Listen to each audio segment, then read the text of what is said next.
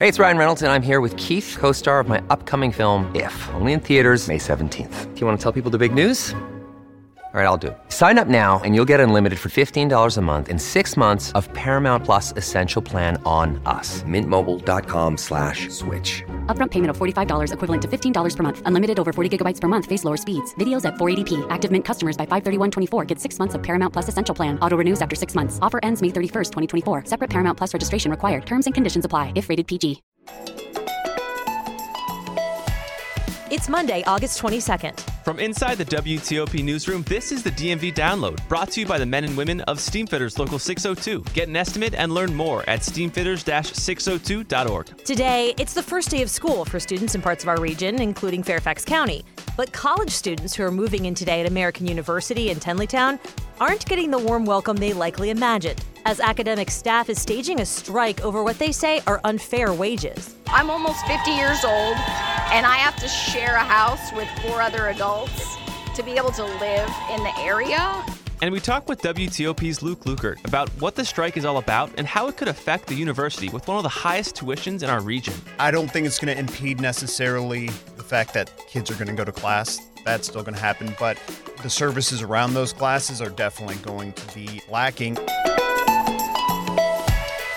Thanks for joining us. I'm Megan Cloherty. And I'm Luke Garrett. It's move-in day in Tenleytown. College students caravan to American University this morning with backpacks and boxes, all in anticipation for their upcoming classes. And along Nebraska Avenue, huge banners welcome the students. But just beneath these waving flags, hundreds of university workers protested for better wages. One sign read, 1 year of tuition, $53,000. 1 year of my pay, $37,000. More than 500 clerical, technical, and academic staff members went on strike today after wage negotiations stalled out last week following months of contract meetings.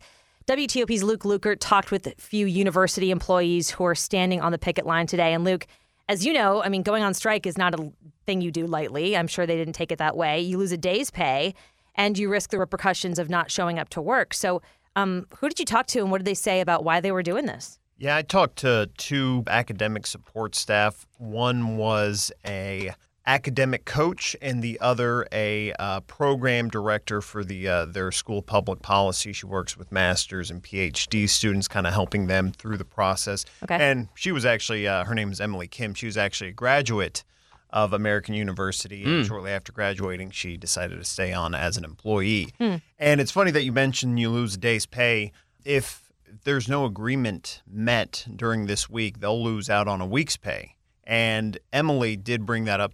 I initially was on the fence about striking, so I'd heard about it, and my greatest hesitancy was, going a week without pay, especially with paying for rent and all these other things.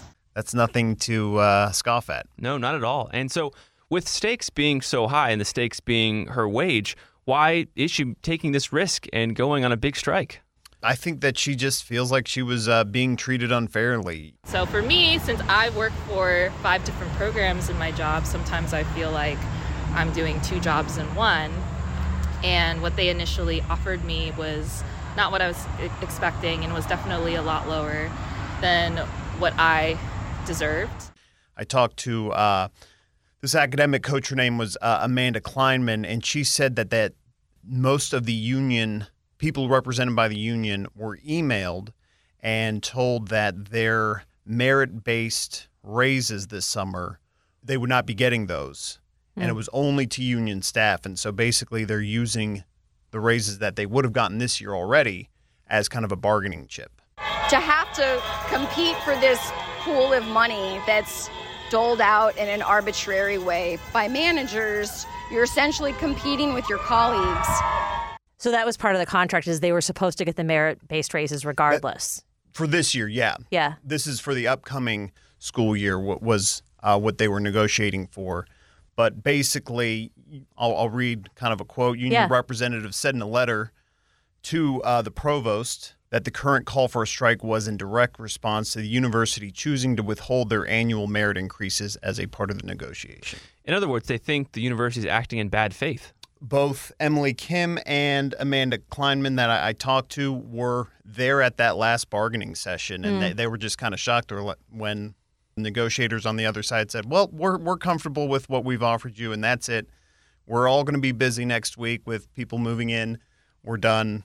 That's our final offer. Yeah, the SEIU and American have been going back and forth here since May and getting into the numbers. I mean, this is over 30 meetings. They can't agree. What the union's asking for and what the university offered, as you just mentioned. So the offer is a 4% salary increase consisting of a 2.5% across-the-board increase for all members and a 1.5% performance pay pool this year. But Luke, the wage increase alone is not meeting that? The university says that this wage increase averages to 4.6 in the first year, and compared to the union's 5% demand, it's just 0.4% under. So the university is saying, hey, look, we're 0.4% away. That includes what they're saying is when they contribute to their medical health insurance, it ends up being 4.6. Now, the thing that really stuck out to me about that 4.6% number versus that 5% number is guaranteed money. That 4.6 is not guaranteed. It is variable. And something that I kind of learned that you're not seeing a lot if you're just reading these press releases or these notifications of how talks are going is just how these merit-based raises are kind of evaluated. And so it's based off of performance evaluation, and we all like to think okay, well, I do a great job at work.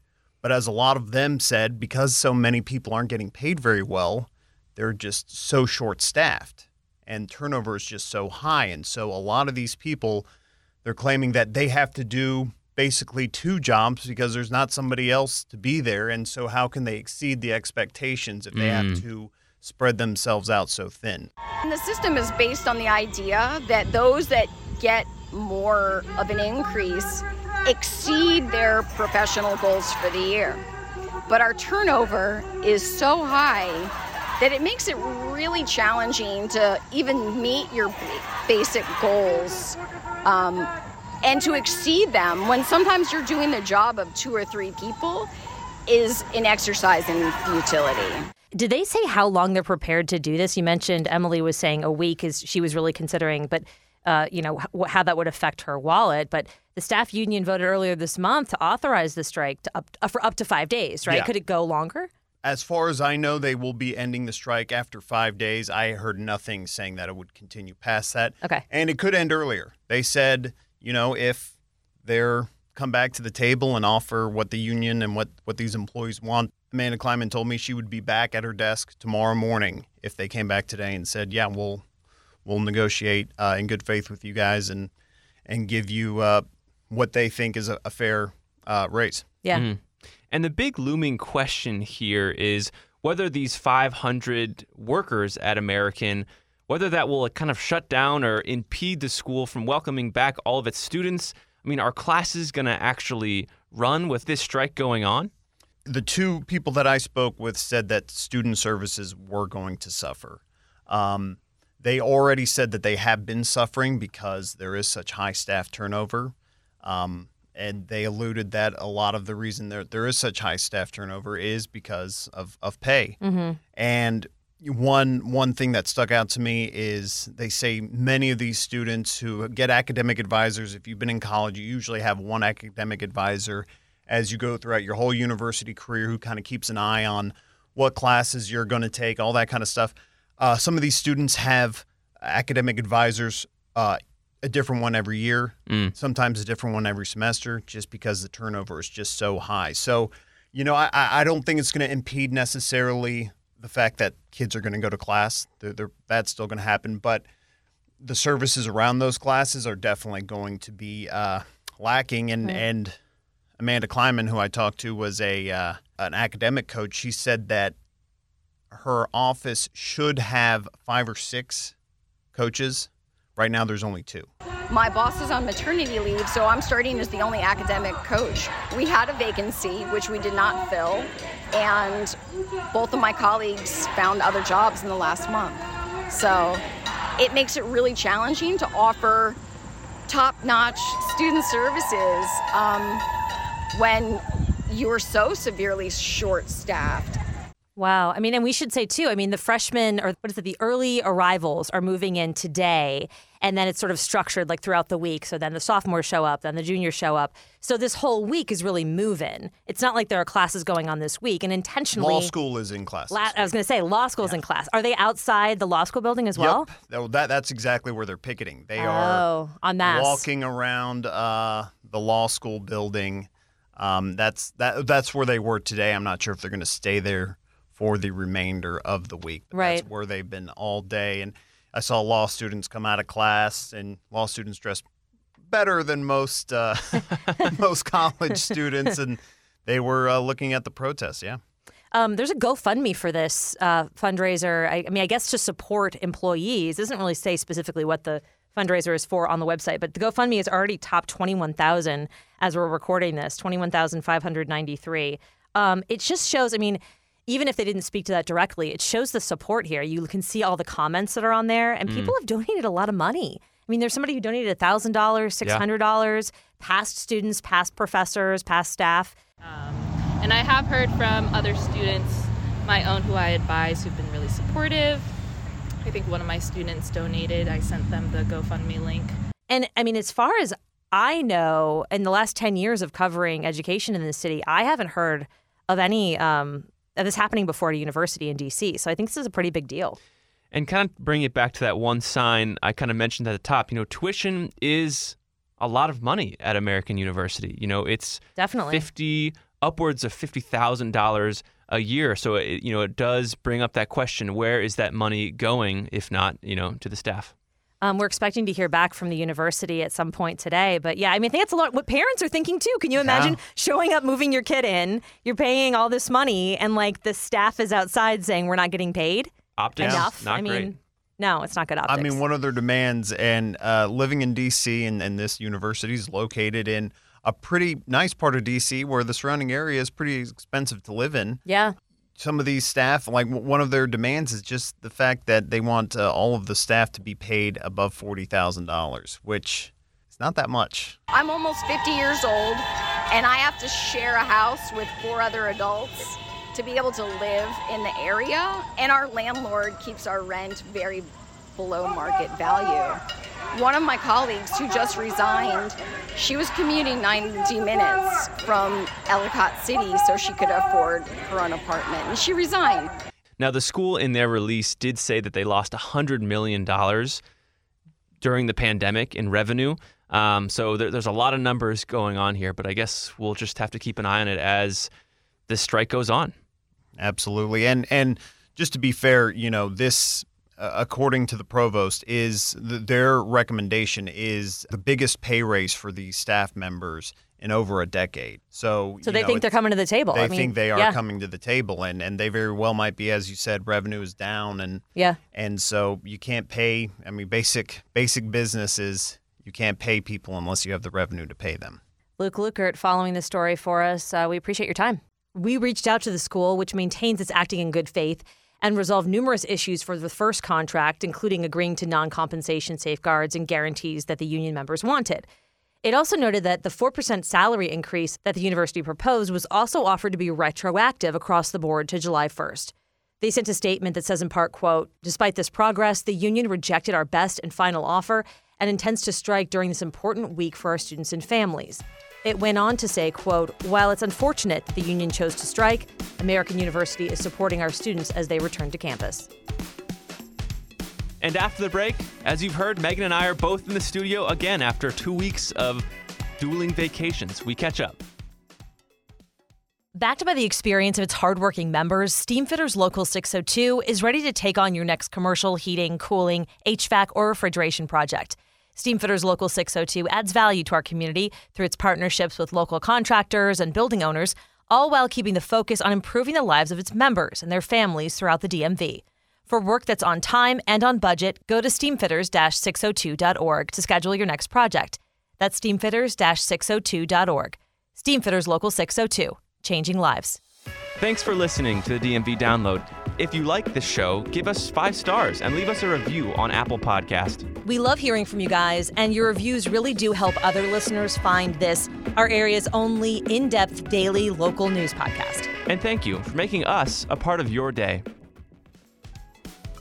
And before we go, Megan and I have some catching up to do. We've both been on vacations, and yeah, we've been doing it. I know, we've been solo anchoring this thing, letting the other person have a little time off. Welcome back. Thank you. It's much appreciated. I mean, it was very nice to have a little break. So you went to the beach, I went to the beach, but we went to different beaches. Yes. I went to Bethany Beach, and I actually found a really sweet surf spot along the East Coast, which Nice. I've been trying to find for like 2 years. Yeah, on you're and a off. West Coast guy, so. And so I found it. It's Indian River Inlet. It's right between Rehoboth and Bethany. For anyone who's driven between, there's that beautiful bridge that kind of spans over.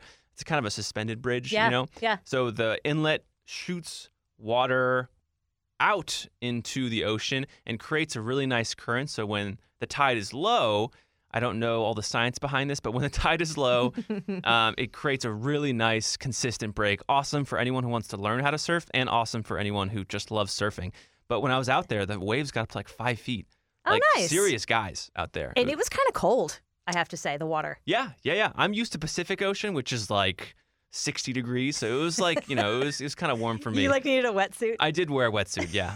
I was in Rehoboth, which obviously not too far away. But speaking of that same little part of the bay, or I guess the inlet, we've done these kayak tours there. Oh, yeah. And we always use this company, Coastal Kayak, but there's a bunch of different kayak tours you can do. And it's really cool. Like if you're less of the surfing and you're more kind of chill like me, you can get tandem ones, you can get regular ones, and they take you like there's Little Assawoman Bay. You can do that one. You can do Burton's Island. And I went with my mom one time, and it's just like very serene and chill. And they point out like, oh, there's an osprey nest, and you can see a little bit of baby chicklets. And the bay's huge. I mean, there's a lot to paddle around. Oh yeah, and it's just a totally different beach experience for people who are kind of like, okay, I'm looking for something a little different than just heading to the beach and sitting on the sand. So all in all, big bodies of water, calming. That stuff is good. That stuff is good for you. Yeah, well, I'm glad we both got our energy back from being around the water. We hope you guys had a good vacation if you got one this summer. Thanks for listening. That'll do it for us today on the DMV Download. We are sponsored by Steamfitters Local 602. Our managing editor is Craig Schwab, and our music is by Real World. Give us a review and rate our show if you get the chance. And while you're at it, subscribe so you never miss a show. And you can follow us on social media where we're posting content literally every day. Check it out. You can find out more about this podcast and become one of our VIP listeners at dmvdownload.com. The DMV Download is a product of WTOP News. Listen on 103.5 FM in D.C., 107.7 FM in Virginia, 103.9 FM in Frederick, online at WTOP.com, and on the WTOP News app. Have a good night.